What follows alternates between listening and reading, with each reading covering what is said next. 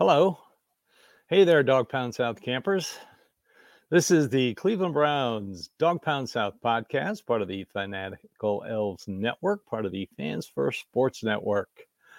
I'm your host, Steve Gill, and since my last broadcast, there have been a few things that have been happening up in Berea. Coaching changes, coaching hires, coaching interviews, a lot of angst by Browns fans every time someone gets mentioned as a potential interview for a potential job. But life moves on. So AVP, Stump Mitchell and TC McCartney out. In Deuce Staley, new running back coach. I love Deuce Staley. Very fiery. He's younger than Stump Mitchell. What that running back room needed after the Nick Chubb injury is a coach like him. Tommy Rees, former Alabama OC, tight end coach up in Notre Dame, had like a cup of coffee with the NFL. I like that. If you notice, Notre Dame tight ends and Alabama tight ends are pretty darn good. So I'll take it.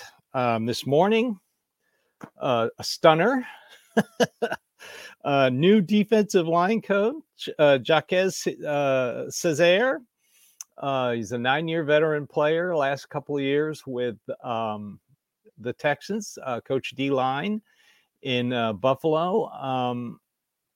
Ben Bloom apparently is going to stay with the organization. It has been announced that he was fired. He only did it. He got promoted to do it when Schwartz came in, so he'll probably stay with the Browns, which is fine. It appears that they are trying to find somebody who will work with the talent they have. I mean, let's face facts. When Myles Garrett wasn't on his game, the D-line kind of suffered a little bit. This guy has worked with very good talent, both in Houston and in Buffalo. I think he can maximize the talent that they have. He has worked with Ogbo Okoronkwo before, so that's good news. So I like this hire. Right now, I think either today or yesterday, they interviewed Kellen Moore for their OC. I like Kellen Moore.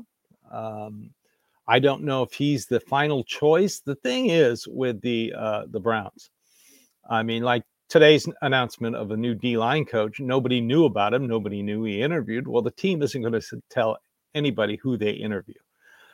Usually when it leaks to reporters from either the person getting the interview or their agent. If several teams are interested, it always helps a negotiation when other teams are interested in your client. So this one came out of the blue because nobody knew about it. So and last year, and you know, this front office does things a little different. Last year, before they fired Joe Woods, they wanted to make sure Jim Schwartz was available. As soon as he became available, Joe Woods was fired. Mike Prefer, special teams coach, he was let go as soon as they found out Bubba Ventrone was available. Because if everyone will remember, Bubba Ventrone interviewed for the head coach of the Indianapolis Colts. And when he didn't get it, he became available. Browns pounced. Boom. So when it comes to this offensive coordinator, they've been doing a lot of due diligence. As you can tell, they've interviewed quite a few people. But I have a feeling they're waiting to interview someone who's going to be coaching tomorrow during the championship games. Clint Kubiak comes to mind. Everybody knows Kevin Stefanski's relationship with the Kubiaks. And he does run the similar offense for San Francisco. He's a quarterback coach. But, you know, every time they interview somebody, everybody's going to complain, and then everybody's going to point out anything. Like Ken Dorsey. Well, you know, Buffalo's offense stunk. That's why they fired him. They were number 3 when they fired him. And Ken Dorsey worked with Cam Newton. Cam Newton is really good buddies with Deshaun Watson. There's your link. But I still have a feeling they're waiting till the games, championship games, to interview somebody. I don't know. They could like Kellen Moore and offer him the job. What else in coaching news? Everybody was worried about the Brian Callahan head coaching the Titans, his hire, and everybody, well, there goes Bill. Not necessarily. During his press conference, somebody asked him, "Will your father be joining you?" And his one-word sentence was, "My father is currently under contract with the Cleveland Browns." I have heard he loves Cleveland. Bill Callahan. He loves his situation.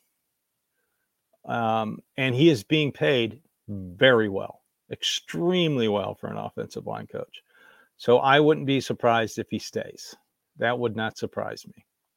So that's where we stand with the coaching. Last week, I discussed a little bit about the salary cap. And I'd like to add a little bit to it in relation to how the front office has worked through this coaching process. So this coaching process, like I said, they don't do anything in a knee-jerk fashion. It's deliberate. It's a process. They do it quietly and they do it quickly, and they know what they're doing. As it also relates to the salary cap.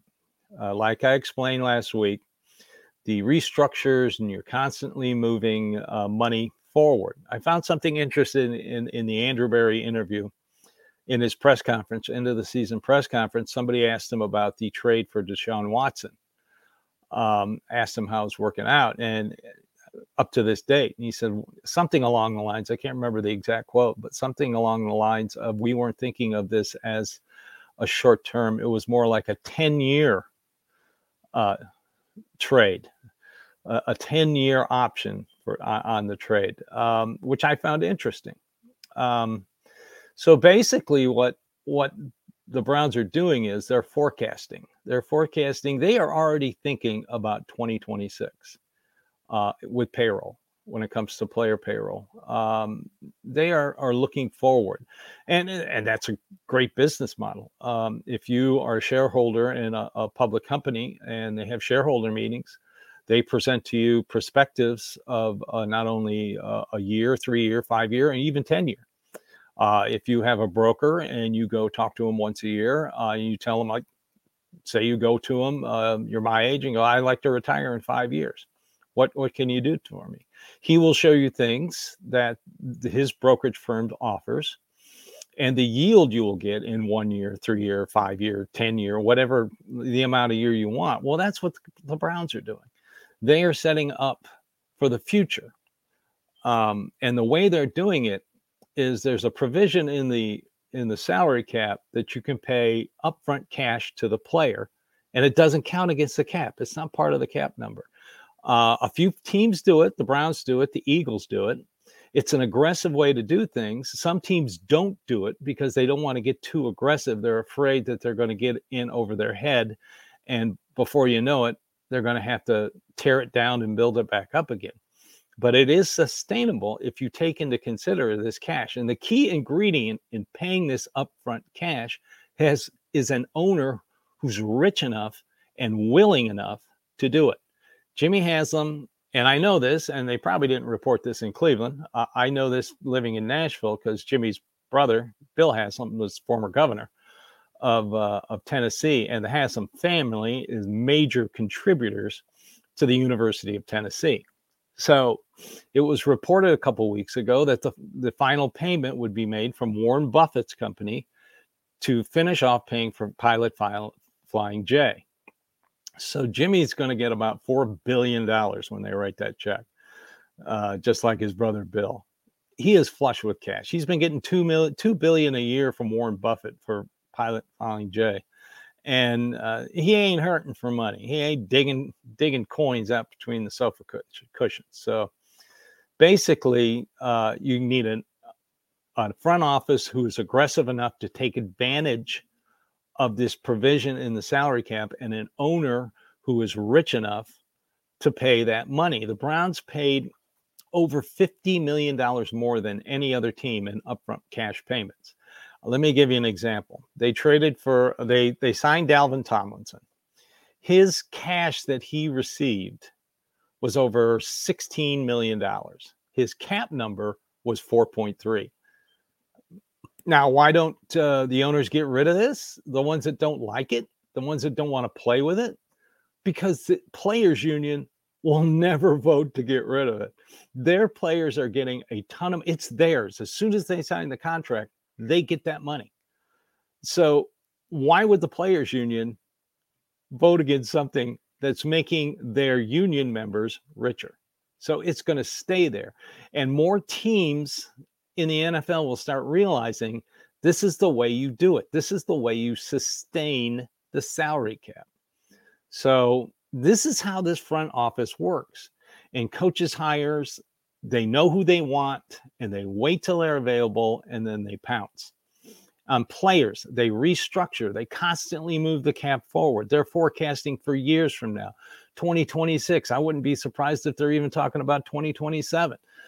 They're trying to sustain this roster. And yes, the other key ingredient is you have to have a GM who drafts well to replace the players that eventually you're going to have to get rid of. Okay, so that's it for today. I hope you enjoyed the show. Again, this is the Dog Pound South, Cleveland Browns Dog Pound South podcast, part of the Fanatical Elves Network, part of the Fans First Sport Network. We here at the Fanatical Elves Network really appreciate you watching, listening, following us. We're just Browns fans like you. We're fanatical like you are. So I hope you appreciate it. We'll have some upcoming news on what our off-season strategy is going to be. So stay tuned, and thank you very much for watching, and go Browns.